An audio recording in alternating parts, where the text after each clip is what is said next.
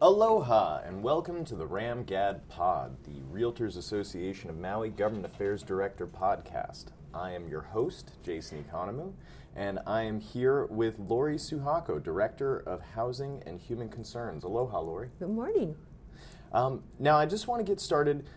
Can you tell us a bit more about the Department of Housing and Human Concerns and what you do as Director? Sure. The Department of Housing and Human Concerns is one of the biggest departments in the county. We have about 148 equivalent full-time employees. We have a very wide berth of services. So we have housing, which handles our Section 8 program, as well as our county housing programs.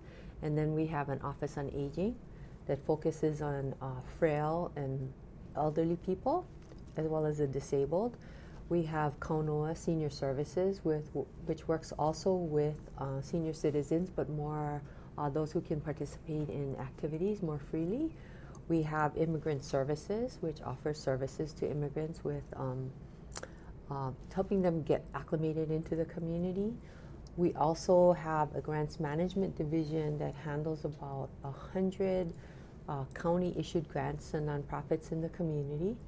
We have two divisions that are staffed only by one person, Early Childhood Resource, as well as Volunteer Center. And let's see, what did I forget? We have a Homeless Division. So as Director, how do you look after all of these different divisions and all these different employees? Oh, it's hard. We have to really, I have a deputy, Linda Munsell, and between the two of us, we have to really look at the big picture. So like I said earlier, the breadth of the services that the department provides is huge. So it requires really enabling the division heads who are responsible for each of those divisions, do what they do best, and a frequent check-in, because so many issues, not just housing, for example, are at the forefront of what our community thinks is very important. So homelessness, for example. So it's managing that big group of people, enabling the division heads to do what they need to do, and to support the work that's being done in the trenches of the community. So it's juggling with this. You've had this job in the past, correct? I did. Has it changed significantly since you were last Director? The biggest change has been the addition of the Homeless Division, I think, which was formed about 2 years ago. But the job itself hasn't changed that much. I'm grateful to have had that experience, because it makes it makes my tenure a little bit easier, because nothing comes as too much of a surprise. It's never boring. There's always something to do. And but I appreciate having had that experience before, yeah. So I want to go into your experience a little bit, but let's start before education, before jobs. You told a story about growing up on Maui when I saw you at the Landlord Summit, and playing with Mike Molina. What was it like growing up on Maui? Oh. And how have you seen it change over the years? Oh, yeah. So I grew up in Makawao. We were, Mike and I were actually neighbors, and we played together in 2 mango trees in our backyard.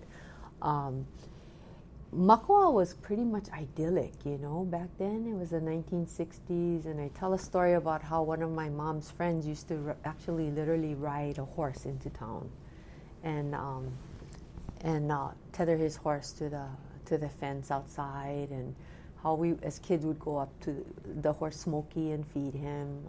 It was an easier existence. We walked to school every morning. If we got into trouble, our parents knew about it before we got home. That it really was a small town.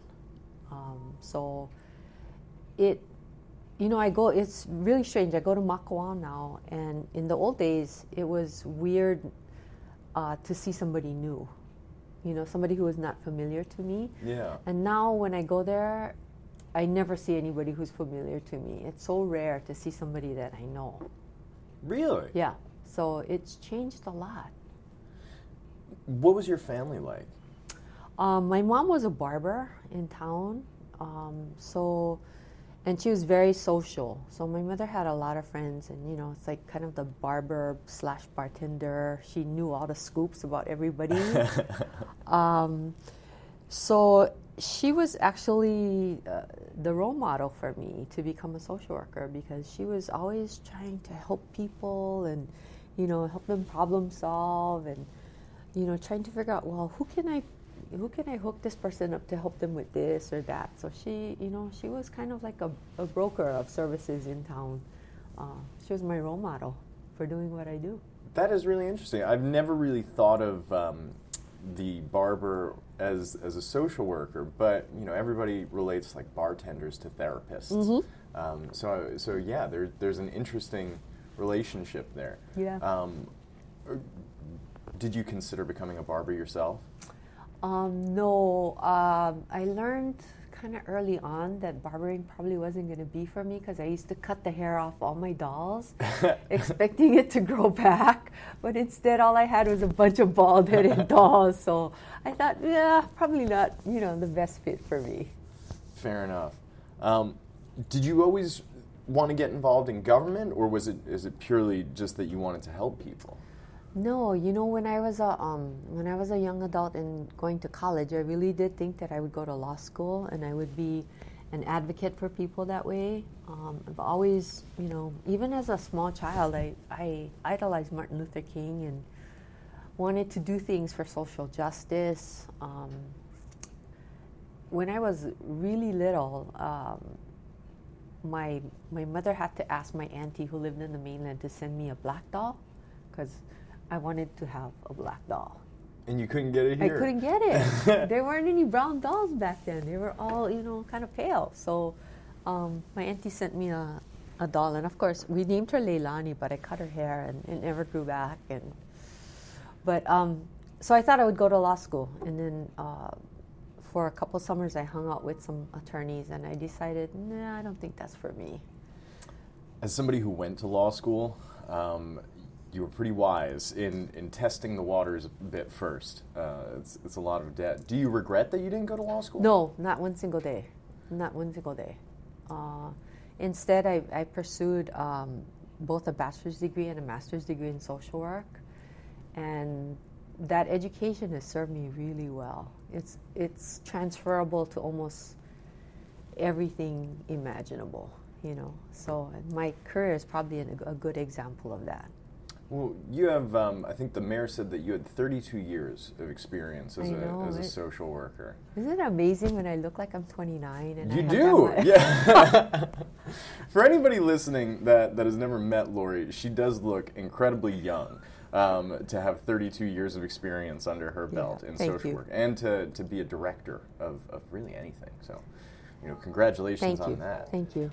Yeah, I've done this work for a long time. I started my career just like many other social workers doing direct practice with children and families, and did that for a long time, learned a lot, worked in criminal justice, worked in services directly to children and families, worked with Native Hawaiian families and children, foster care, and then came home in 2007. I used to live on the Big Island, and I came home in 2007 to work for former Mayor Tavares here in this department.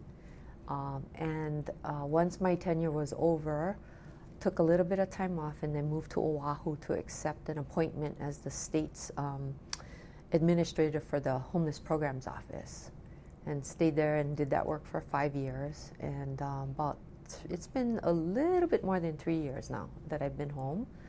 Came home to work at the Office on Aging on some wellness programs for the senior citizens, which was awesomely fun. And then Mayor Victorino appointed me to become deputy. And since then I've been confirmed as the director. So you've worked with a lot of vulnerable groups in a lot of difficult circumstances. In your past experience, what are some of the jobs that you found the most rewarding, and those that you might have found the most challenging? Yeah, I think I think this has been one of the most rewarding jobs. You know, there's a progression, I think, with many of my colleagues in social work, where they start working on a very micro level with individuals, with families, and there's a desire, I think, in all of us to do more.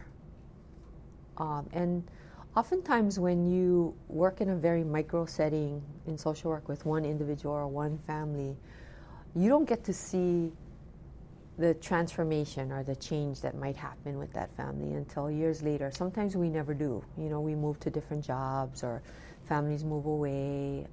It doesn't always turn out ideal.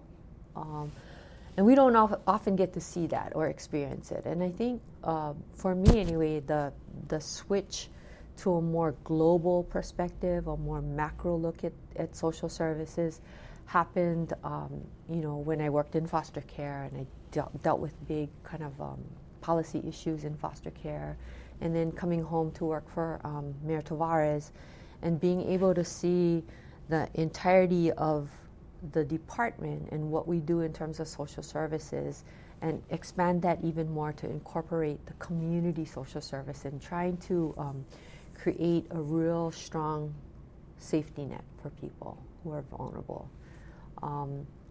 I don't know if you remember, you might be too young, but in 2008 and 9, we had a huge recession. Our budgets were cut, you know, county employees took furloughs. I think donations and contributions to nonprofits went down. Everybody sort of suffered. And that was a really challenging time to be here in the department because our budgets were cut, the money that we were funding to nonprofits were cut, and yet we still wanted to have that safety net remain strong. So learning to prioritize how the department did our funding was really very challenging. And I'm happy to see that, you know, the department and the community has sort of recovered from that. But economics is cyclical. Yeah. We know that, right? So the trend has been going up the last few years, but we know there'll be a time when we'll need to look at that again and make some hard decisions about how funding should happen and what for. So just for some context, you were director during that recession that occurred in 2008 Yes. and 2009. So that was during your first tenure here. I can account for a few gray hairs Yeah. from that time. So it's interesting that you were director then. Did you see it coming? Did you have any sense that we were about to enter a recession? Yeah, I think we knew that at the time Mayor Tavares took office, and I think she prepared us as department heads for that, and I think we did a good job of preparing the community for that, saying, you know, we're going to have to make some tough choices coming up, and we did, and sometimes, you know, different factions of the community might have gone screaming and yelling because everybody who's doing social services thinks what they do is the most important thing. It's just inherent in the work we do, I think. You know, we all think that that is a critical piece of it. And we really, as a department, as a county, we had to prioritize what is it. So if one agency is getting grant funded to offer enrichment classes, you know, so you have maybe a portion of the community learning how to do underwater basket weaving is not a priority for in the time of economic downturn that was so severe. That kind of a service is an enrichment program. It's not a basic primary need. So we had to focus on basic primary needs: food, shelter, safety, in terms of the funding. Which sounds like an incredibly difficult task, because back then, did you also have, was it 7 or 8 divisions that you had? We had now? 7 at the time. You had yeah, 7, right. and now you have 8. Now we have 8. A lot of economists over the past year and a half or so have been saying that we should be anticipating another recession. Maybe not on the scale that we saw in 2008. Now, because of the economic success in 2019, previously they were projecting that it would be at the end of 2019. Now they're projecting maybe mid to end 2020, early 2021. Do you worry about that? Have you started preparing for that possibility? I do worry about it. And what we've done is, see, the Department of Housing and Human Concerns provides a lot of grant funding to social service providers in the community. I think between this department and the Office of Economic Development, we give out millions of dollars. So we fund, through our department, we fund services such as youth centers, we fund literacy programs, we fund programs like Enlace Hispano at MEO that helps reintegrate Hispanic-speaking people. There's reintegration program for people coming out of incarceration. It's just a really broad funding pattern that goes on. We fund homeless programs. We fund youth programs that divert kids from substance abuse and that. So it's a really big net that we've created. So one of the things that that we did back then in 2008, and we've done again this year, is that we had meetings with the grantee agencies that receive funding through our department, and we said, hey, here's what you need to know, is that county grant funding is not a guarantee. So if your agency is 100% reliant on county funding, you need to change the way you look at this, because it's not a guarantee. Funding is always as available, right? So we started planting those seeds again, because it's easy to forget. If you get county funding for 12 years in a row and you think, well, I'm going to get county funding again, then it's easy to get a little bit complacent and not necessarily look for other sources of funding. But those agencies have to be assertive and aggressive in how they apply for and pursue other sources of funding, because if they're solely dependent on the county and we get to that point where we have to make those decisions, is it one of Maslow's basic human needs? If it's not, your funding is not prioritized, right? Eventually we'll get to that point where those decisions have to be made. So we've been talking to the grantees and saying, here's what you can do to help your cause, not just in terms of what the county does to fund you, but also in the larger scheme of your own agency's survival. Go find other funding sources, develop those things. Try to create a way that you can have a plan that makes you more self-sufficient, so you're not dependent on the county funding. Do you think those agencies and those groups actually listen to you? I hope they do. Yeah. I hope they do. I don't think that anybody thinks I'm joking. Well, I hope they don't think I'm joking. Because it's the same hard conversation we had, 11, 12 years ago. Yeah. And I wasn't joking then. So I really do hope that they heed the warning. Our grants management division is now accepting the background paperwork that's needed to open a new year of contracts with these agencies. And part of what we'll be scrutinizing is what are the other sources of funding that these agencies have pursued? Is there a plan for their self-sufficiency, so that if the county cannot fund them, that they have other sources they might be able to go to in order to maintain their services. Now, just to play devil's advocate a bit, there's always been a contingent of political thinkers who think that government shouldn't really be involved in human services. Generally, this is either considered conservatism or libertarianism.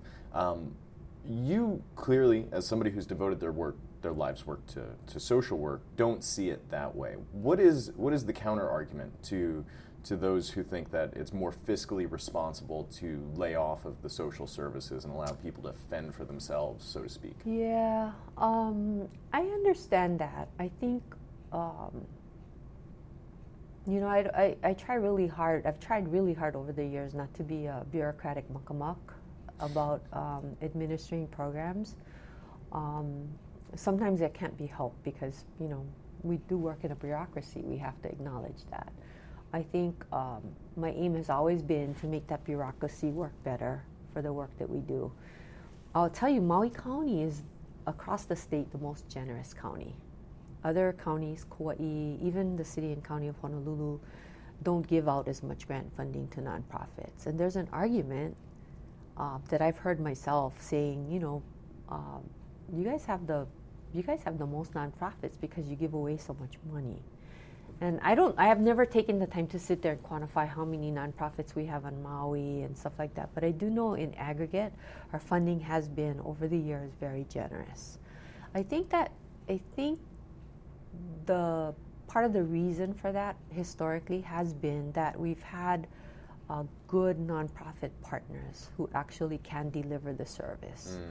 So the county, I think, has been pretty progressive in the way we've looked at social service needs of their community and said, rather than grow the county, the bureaucracy, to be able to do all of these services that are needed, it's more efficient for us to offer funding to help these agencies do the service and the county manage it in a way that makes more sense. That makes a lot of sense. Yeah, that is a good economic argument.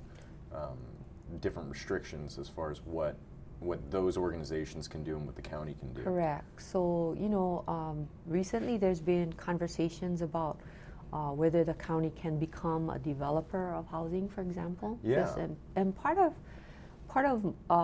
what I've said publicly about that is, we can consider that, but having the county be a provider in that way as a developer may end up costing us more money because the county, because we're a jurisdiction in and of ourselves, we have to follow different rules for procurement, for example, that private developer may not need to do. They can just go out and find a subcontractor. So long as it's agreeable to the funder, the subcontractor follows the rules and whatever. But if we did it as a county, we'd have to procure in a certain way. We'd have to do subcontracting in you know what I mean? So there's different bureaucratic requirements that we would have to meet that a private developer wouldn't need to meet. And so that's one of the challenges. I mean, I don't think that there's been a decision made that said absolutely not, the county won't develop property, but it's one of the considerations that we should take into account when we're going down that road.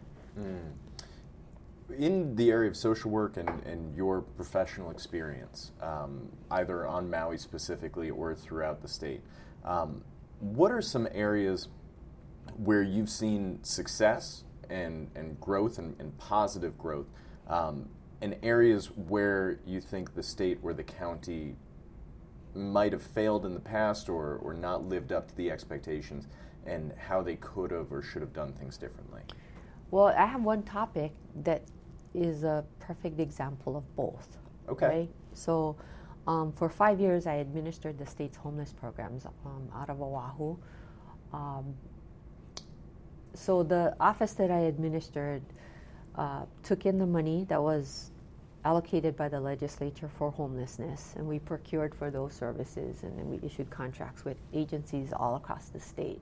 So it was managing a really big geographic network of services as well as specific programs. Homelessness is one of those areas where it doesn't matter who it is, everybody's willing to tell you what their opinion is. Nobody's shy. Once they figure out who you are and what you do, they're perfectly willing to come and tell you what they think. Many times it's an opinion without any suggestion, or it's a suggestion that's like completely, like let's ship them to Rabbit Island, or send the homeless to Kaho'olawe, or so, it's kind of like that. But it's something that I got used to having to deal with, is people being totally willing to, whether you asked for it or not, they're totally willing to tell you what they think. God, I'm going to ask this question, I might regret it. What are some of the crazier ideas that people have given you? See, you chuckled about sending homeless people to Rabbit Island or to Kaho'olawe, but people have actually said that to me. Okay. Yeah. So, and then there's a whole nother string of people who say, the homeless are people who got shipped here from the mainland, sent them back, and there's actually been weeks of conversation at the legislature about funding these programs to return people back to the mainland where they came from, and barring them from coming. And I said, we live in the United States. You cannot bar people from coming back. There's no guarantee that they're not going to hop on a plane and come back here and be homeless again. Yeah. There's no guarantee. Well, we got to prevent them from doing. Well, how do you do that, right? And I think that here on Maui we have a population of people who are transplanted from the mainland, who kind of, whether it's through family or through other jurisdictions, that's the rumor, is that other cities pay for one-way, airfare to Hawaii, and that people come here to be homeless. It's certainly a much nicer environment to be homeless in than St. Paul, Minnesota in the winter, right? Or Tempe, Arizona in the summer. So I understand that. But I think that that's overblown, this idea that people from the mainland are being shipped here by the plane load to be homeless here, and that it's our responsibility to take care of them. Homelessness is a very complex problem. It's poverty, it's mental illness, it's housing, it's substance abuse, it's family dynamics, it's cost of living. It's not a one sort of fix for every reason people get homeless. And there are many reasons that people are homeless. You and I could go out right now and we could find 10 homeless people and we'd hear 10 different reasons that person is homeless. We might even encounter people living on the beach who say, I'm not homeless, I like living here, and other people who are suffering through being in unsheltered conditions. So it adds to just the complexity of how you get closer to a solution.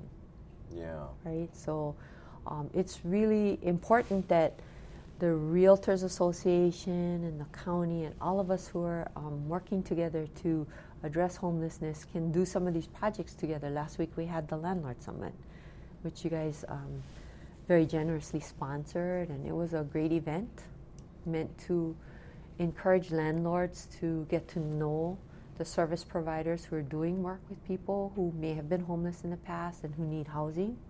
Because housing, affordable housing, is a primary solution to homelessness. Yeah. It's one of the primary solutions to homelessness.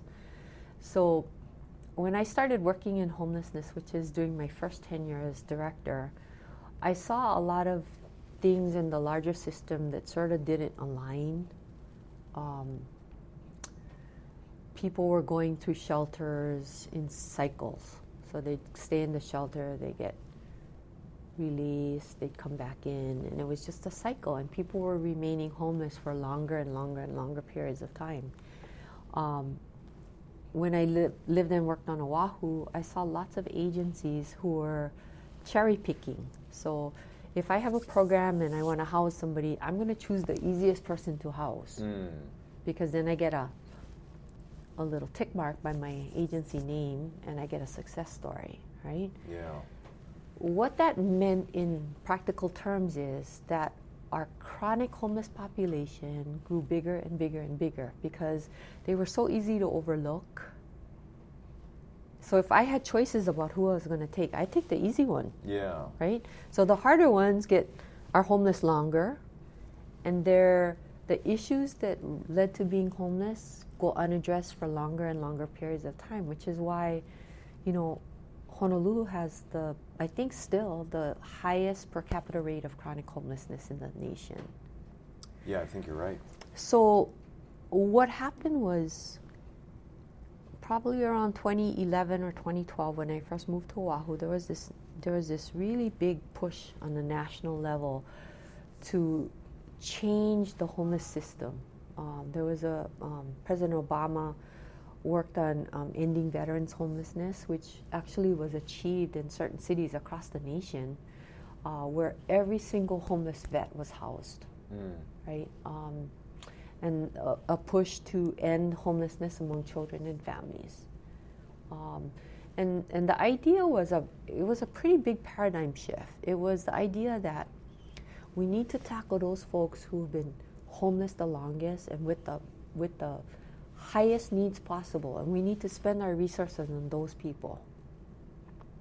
House them first.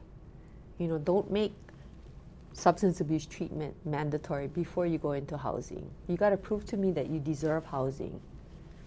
It flipped that model upside down and said, no, if you put people into housing, they're more likely to be willing to engage in some services. So don't make the services come first. Yeah. Find them, agree to get them into housing, put them in housing, give them some stabilization, offer them the services once they're housed. And the success rate for programs such as Housing First, which is more than 20 years old now, was developed in New York City for chronically homeless people, has been like 84%. That means 84% of the people who've been chronically homeless for the longest time with the highest needs have been successfully kept in housing. That's incredible. Yeah, and so it's an evidence-based program, Jason.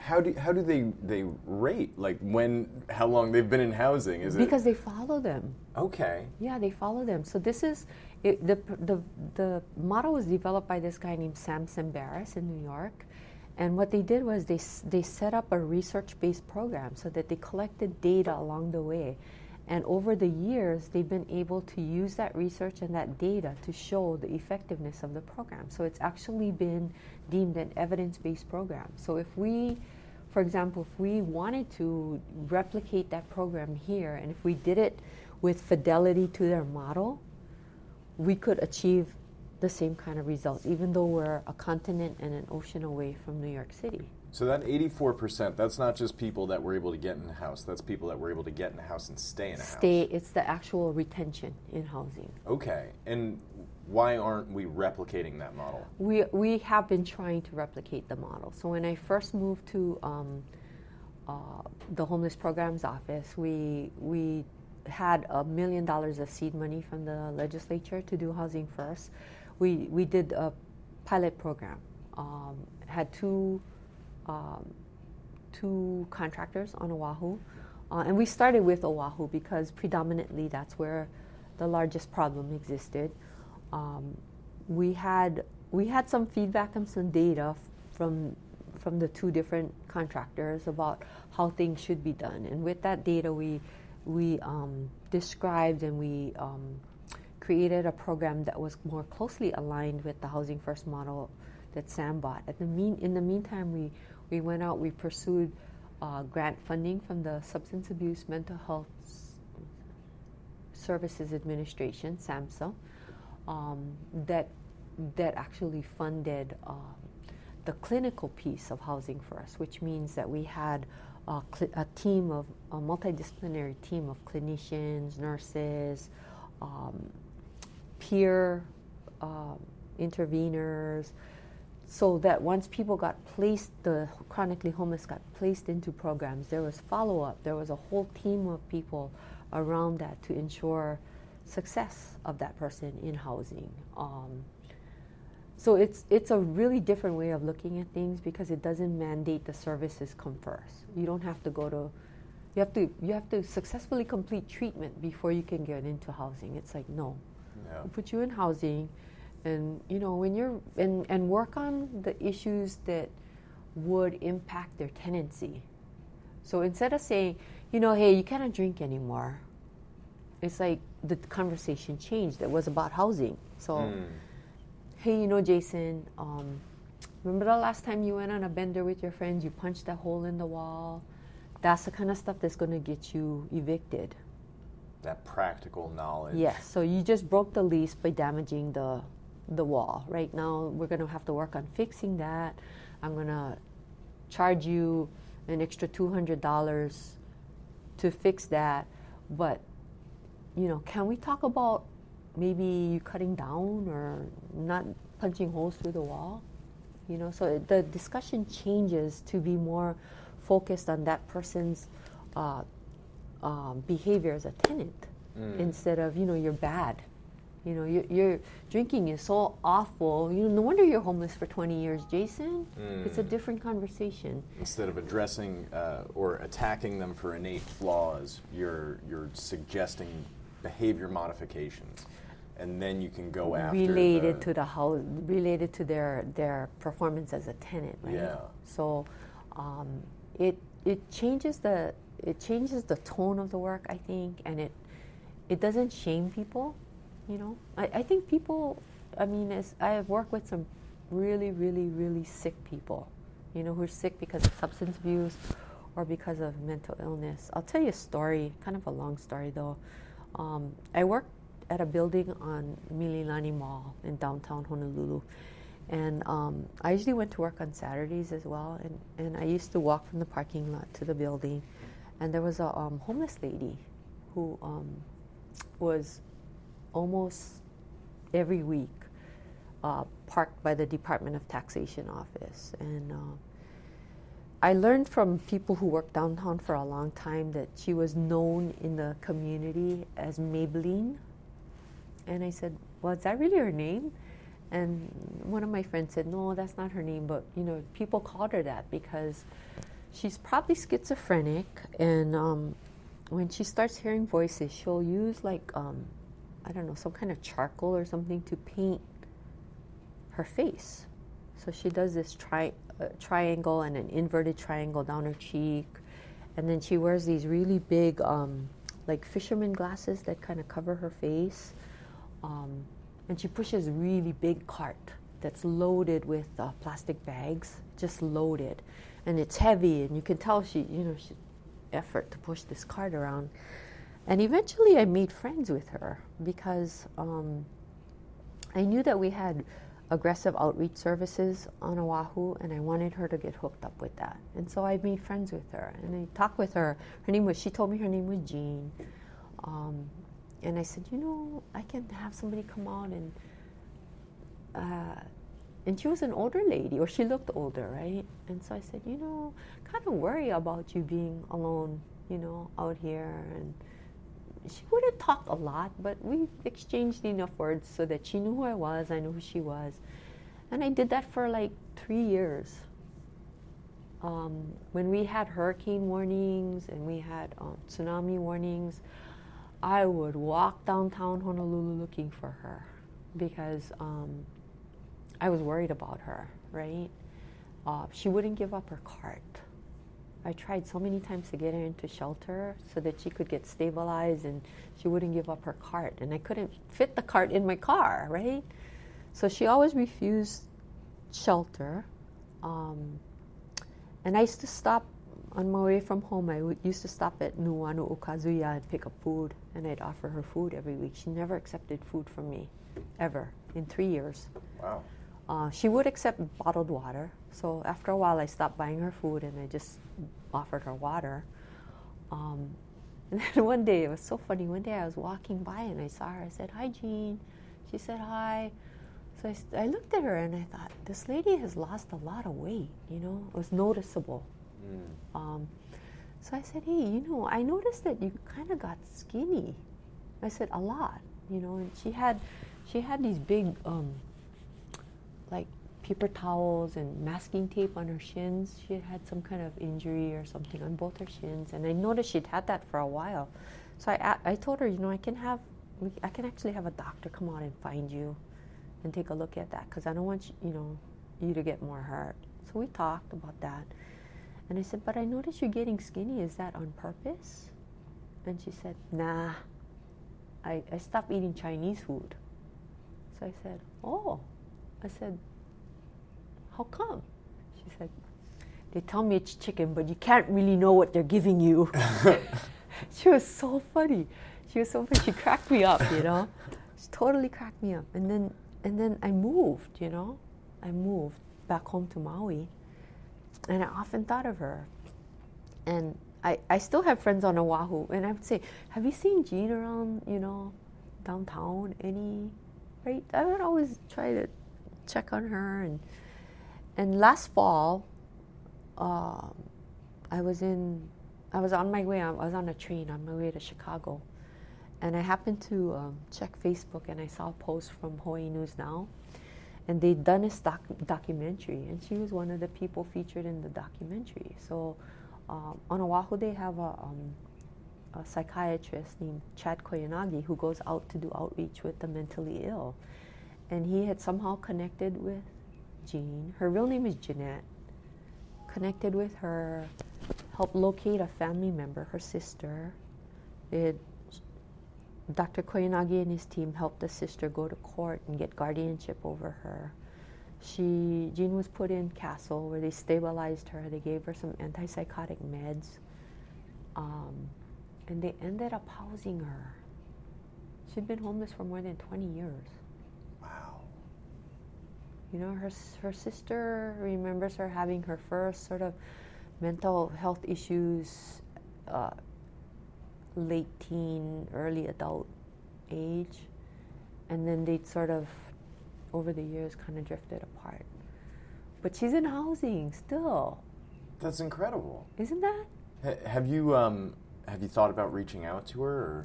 I did, because they did a follow-up recently. It was like over the last few months. They did a follow-up on her. And I saw her on TV, and she looks much better. Like, and she's probably like, if she's not older than me, she's probably my age. And she looks like she was 70. You know, on the street. Yeah. It's a hard life, you know. It's a really hard life.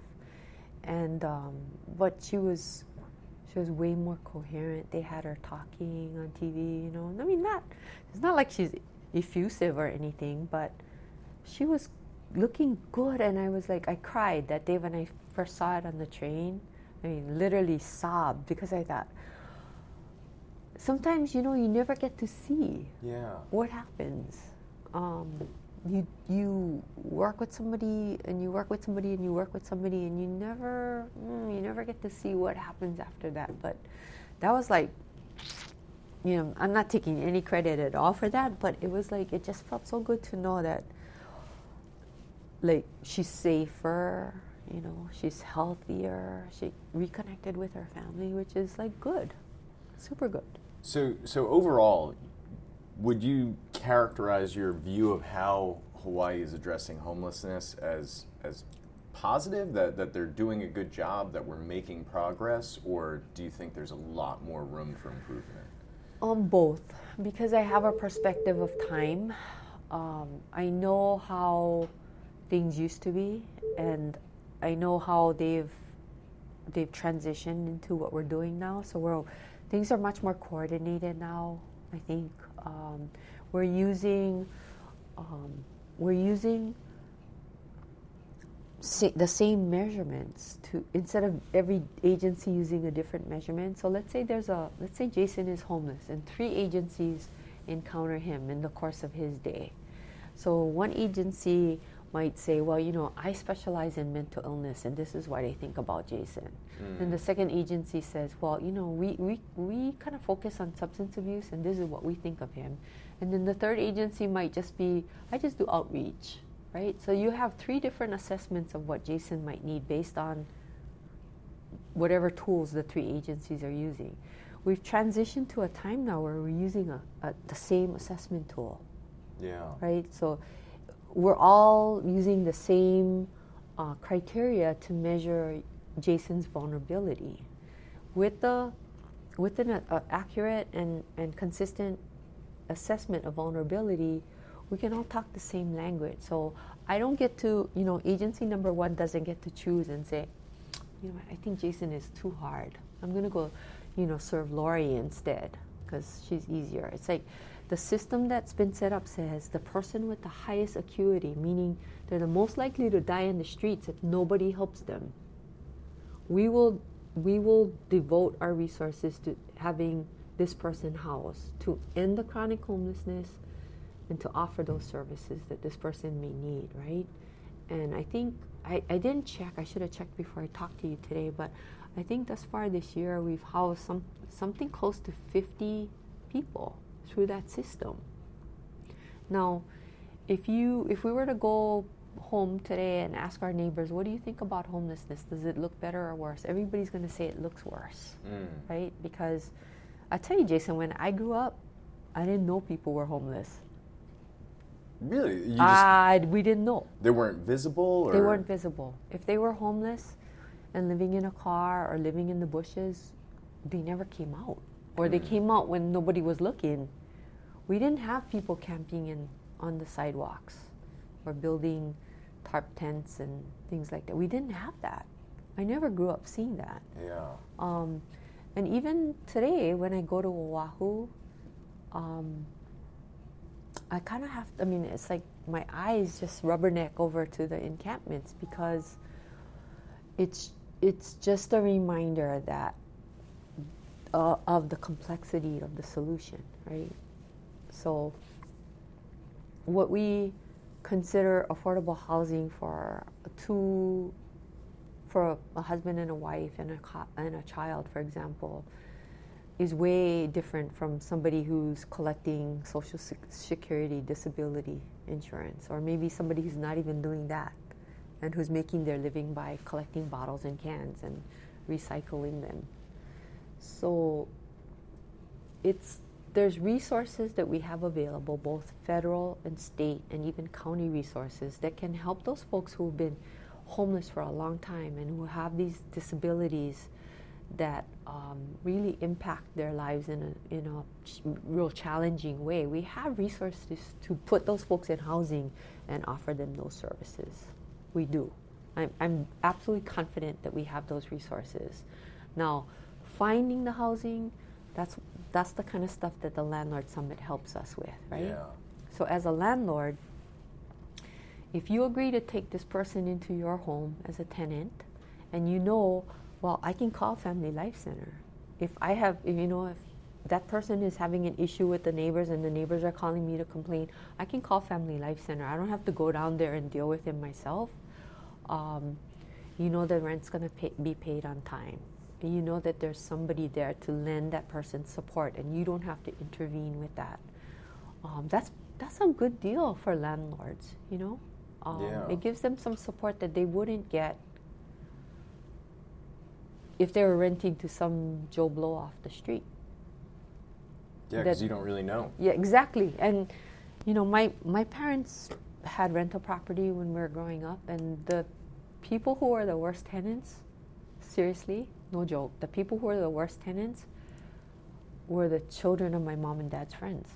Really? That they'd known for years, yeah. They trashed the house. They were horrible. I could see that. And there wasn't anybody to call. Who are you going to call? Their parents and say, hey, your kids busted up my house? No, you just fix the house, right? So I think there's benefit to it, and also I think having the landlords know more about those support services, it helps build the trust with the social service network, And is every person who is formerly homeless the best tenant in the world? No. But neither is anybody else walking off the street. It's a crapshoot. That's true. So, I think it's an opportunity for the two sectors to work together.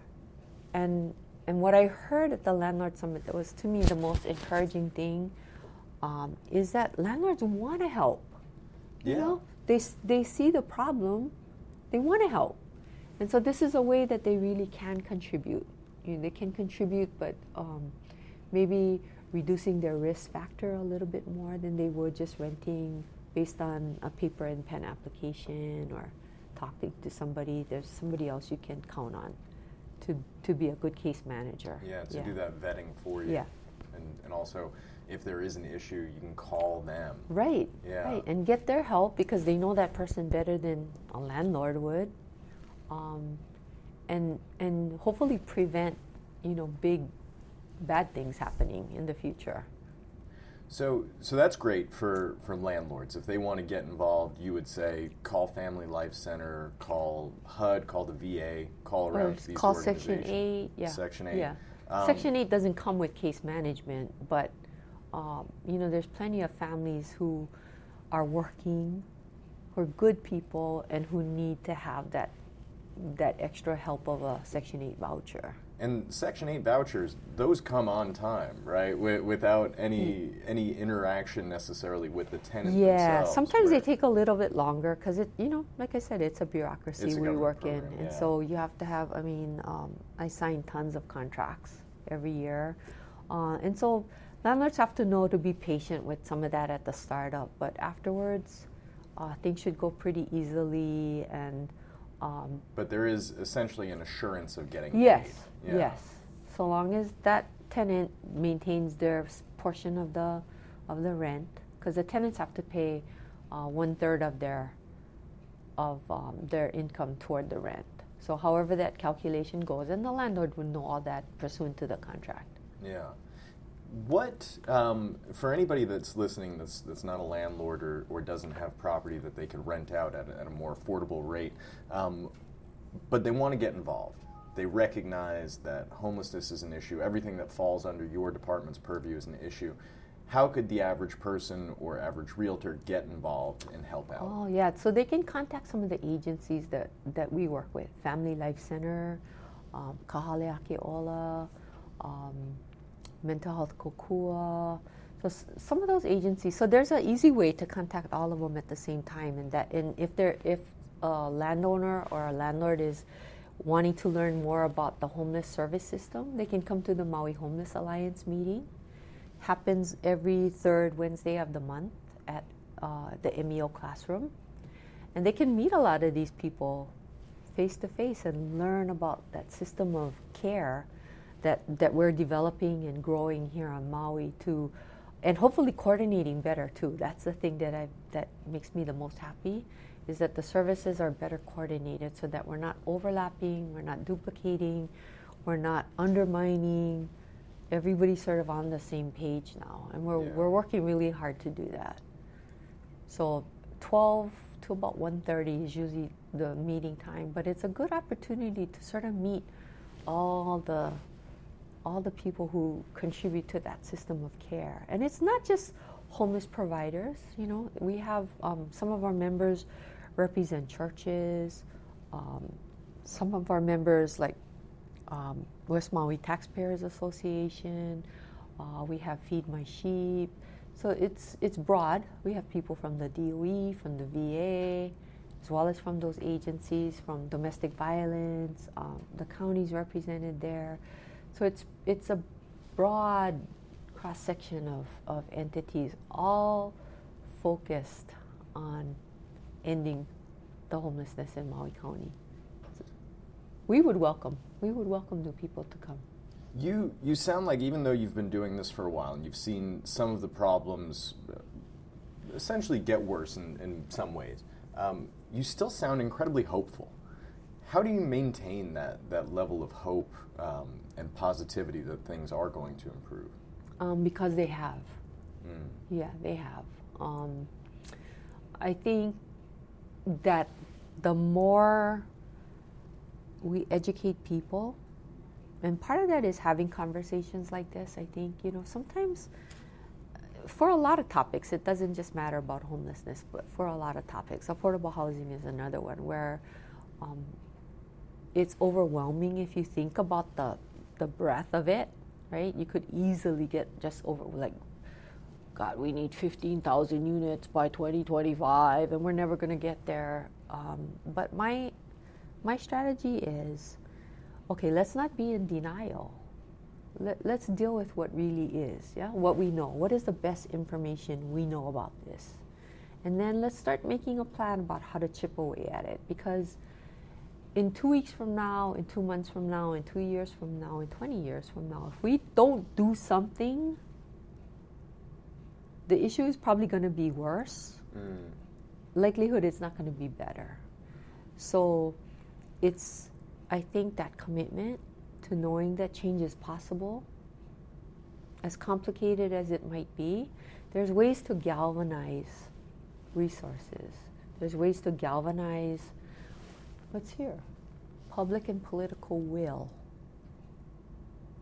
So we can spend all of our time just yapping about this and complaining and bemoaning and it's never going to get better. We need to work together. So let's look at what we can agree on. Let's start working on that.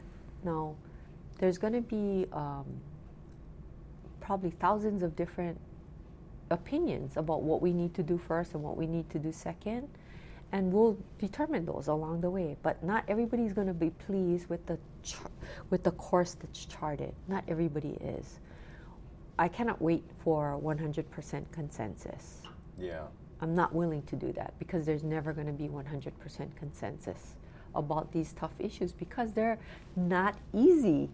They're complicated issues. They're multifaceted, and people are going to have different opinions about them. But we have to get to a point where we can get the most people on the train and the train moving in that direction, right? And start chipping away at this. If we don't do that, we're going to be in the same mode we've been in the past where, oh, it's so bad, you know. We need to get moving. And I think that's, I think there is the will to do that. I think there's still plenty of differing opinions. But I think the mayor has been really clear, you know. The departments are coming from different perspectives about developing housing. Everybody has a different perspective about certain things. But we want to focus on making housing happen so that people have some place to live. And, you know, I think people my age and older, we have these wishes that our children can afford to come home. You know, they're all on the mainland now, that they can come home and live here. And it's not just a housing issue, it's an economic issue, right? Because if they want to buy a house and they could afford to buy a house, they got to be working in a job that allows them to afford that house, right? It's not just coming home to live in a house. Yeah, you need to be able to pay for your house. Correct, yeah. Correct. So, you know, it's like it sort of like filters down into individually. You know, if this family wants to really become homeowners, right? And you don't make a whole lot of money, but you become a homeowner. I mean, you want to become a homeowner. Then somebody needs to sit with you and tell you, don't lease a new car or a new truck because it's going to screw up your credit and you're not going to be able to get a mortgage. It's going to be hard enough as it is. So don't do that. You know, live a little while longer with the 10-year-old car, right? Drive the 10-year-old car for a little while longer so that you get over this and you can manage the payment. It's so interesting you bring that up. My wife and I were having a similar discussion where we were talking about the folks that we know who have credit card debt or student loan debt, and they're talking about their dream of buying a house someday, and then they go and they get a brand new Toyota Tacoma that they're going to be paying payments on for years and years to come. Yeah. Might mess up their credit, but at least they look cool. Yeah. Which... Yeah, so it's... I don't know if it's worth it. You know, the mayor tells, if you hang around with the mayor long enough, he'll tell you this story about when he first got married and how he and Mrs. Victorino just kind of scraped by. And so when he talks about attainable housing, right, it means that that a family would do what they needed to do in order to be able to buy that house, right? So if it's, you know, restricting their going out to dinner, or restricting how many times they go to the movies, you know, do Netflix instead, or rent a movie from Safeway or whatever, instead of going to the movies and paying $10 a piece and $40 for popcorn, you know, that they chose to do that in order to be able to get to that end goal of being able to afford that mortgage, right? So it's, we were just talking about this yesterday, it's not just the mortgage payment that people have to be concerned about as homeowners, but you got to have money in the kitty to pay for repairs. Oh, yeah. You know, something's going to break. Something always breaks. Right? There's always repairs to be made. Right. So you got to do the repair and maintenance thing. You got to pay property taxes. You got to pay homeowners fees. Right? All those things sort of have to get weighed into that equation in order to be able to buy a house and keep that house. Because to me, the saddest thing is you go all out and you buy a house and you can't maintain it, and then you end up losing it. And it's a huge impact on your credit. Right? A house is a dream too. You know? I mean, it's not only a financial impact on your credit, but it's also having a home, whether you're renting or owning, but particularly when you're a homeowner, it's your dream. For a lot of people, it's a life goal. Yeah. And when that doesn't work out, you're absolutely right, it's devastating. Yeah. And I mean, I wouldn't want any family, young or old, to lose that home if they were able to work hard and get it, right? So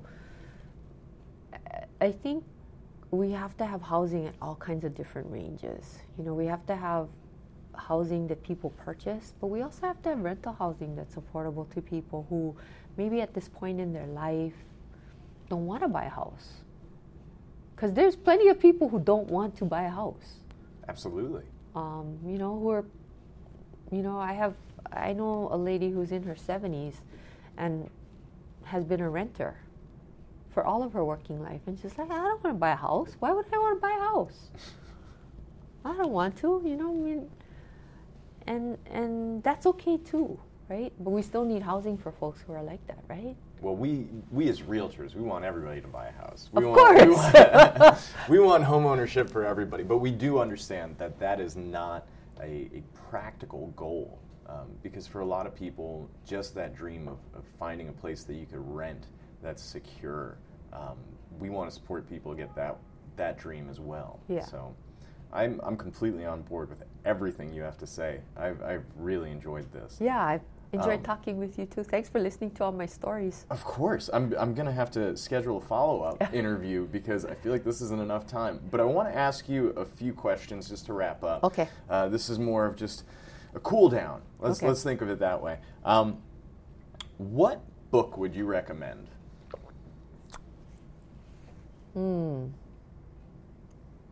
I've had a book on my bookshelf, my nightstand. Well, okay, so off track again. I usually read a couple different books at a time. So I like the e-readers so that I don't have to carry 3 books. Same way. Especially when I travel. It's really good because I like to do a nonfiction and then I'll do a fiction and then I'll do something different. But one of the books that I've had on my nightstand for a long time is called Learn to Pray. And it's a picture book. And it talks about the act of praying and its significance and its symbolism in many different cultures. So I like that book. All right, that's a good recommendation. Are you a religious person yourself? No, I'm not religious. Oh. No, I'm not religious, but I'm a very spiritual person, but I'm not religious, you know. So Learn to Pray. Yeah, it's really an interesting book. Outstanding. What is guaranteed to make you smile? Another smile. Another smile, yeah. I like, you know, people who sort of know me but maybe don't know me think that I'm really outgoing. I'm actually very shy. It takes a lot of energy for me to be, this is easy, one-on-one with you is easy, but being in big groups is harder for me because I'm not really a social animal. I'm really happy being at home reading the Learn to Pray book. So it's like, it's nice to see a smile. Well, I'm going to smile every time I see you. Thank you. I will too. Just to spark that. What goal do you have that you haven't achieved yet? Oh, good question. I think, you know, professionally, one of the things that I want to do is one of the things that I wanted to do in accepting this job is I really want to make this department the best it can be. I'm really blessed because I work with some really incredible, smart, energetic people and people who are really dedicated to doing their piece of the big puzzle. And I think one of my goals during this tenure is to really be as good a leader as I can to further the cause of the department because they get very little acknowledgement.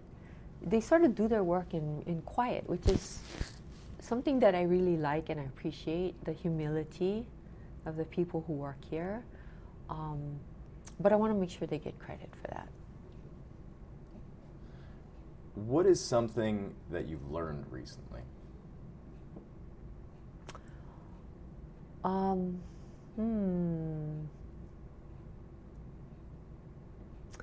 Well, I listen to NPR on the drive-in every morning, and usually in the afternoon. But I learned this morning actually that there's a I forget what it's called. The United States broadcasts over the radio to different countries using, in their own languages, news about international things, just to keep people who are tend to be in very restricted information environments, news that they can use. And so there's I don't remember what the name of the agency is, but they recently went into these refugee camps in to talk to Rohingya refugees in Bangladesh. These folks got chased out in Myanmar, and so they're doing broadcasts in the Rohingya language, and they've hired, there's a word for it, but they've hired some like on the ground reporters within the refugee camps to create stories about their experiences there. I thought that was fascinating. I learned a lot from Hawaii Public Radio. Yeah, they're great. Yeah, I love that, and it's I just thought, that environment is such that I cannot imagine what that's like, to have lived in Myanmar for generations and to be forced out because of your religion and to be just left in Bangladesh. Like, Bangladesh is not a wealthy country. Yeah. They don't have like primo accommodations for these refugees, right? And they're just there. And they've been forgotten about, I think, but I think about stuff like that. That is good stuff to think about. I mean, it's sad, certainly, but that's one of the things that makes me proud of America, that we have programs where we're helping people with news, and we send teachers out, and we send doctors out, and we send support to these refugee camps.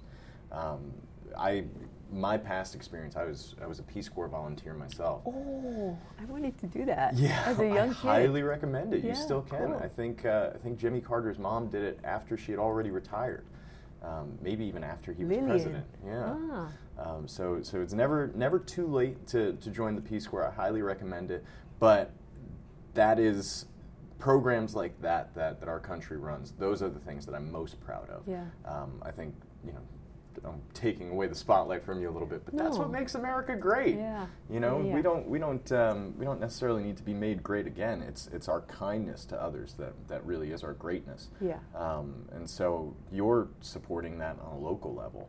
And I love that the thing that you wanted to share with me that you recently learned was about more American kindness abroad. And one final question for you. What one piece of advice would you give to anyone listening? I think the advice that I would give is kind of like how I try to operate in the world, and that is to work with others. To try and suppress my ego so that I can work with others, that I listen to them, that I treat people respectfully. Because, after so many years in social work, and which involves also political life, it's inescapable, the intersection between this policy work at the department and political life. What I've learned is you never do things by yourself. Never. And there's lots of people who think I, but it's not. It's not. So we have to work with each other. You don't get from point A to point B all by yourself. So we can, so long as we're moving in the same direction and we can agree on certain things, I think it's a good thing to work with others and do it cooperatively, do it collaboratively and share the success with other people. Because it's joint. It's always joint. It's never about one person, ever. Yeah. Ever. I agree with you completely. This notion of the individual, the self-made man, it's sort of a myth. Yeah. And it's any a bad success, myth. It's a terrible myth. But any success that we have as a society or even as individuals really does come down to that collaboration and teamwork. So, Yeah. excellent advice. Yeah. I love it. I have loved this interview. Thank you so much for Thank taking you the for time. coming. And we'll have to do this again sometime. Okay. It's a date. All right.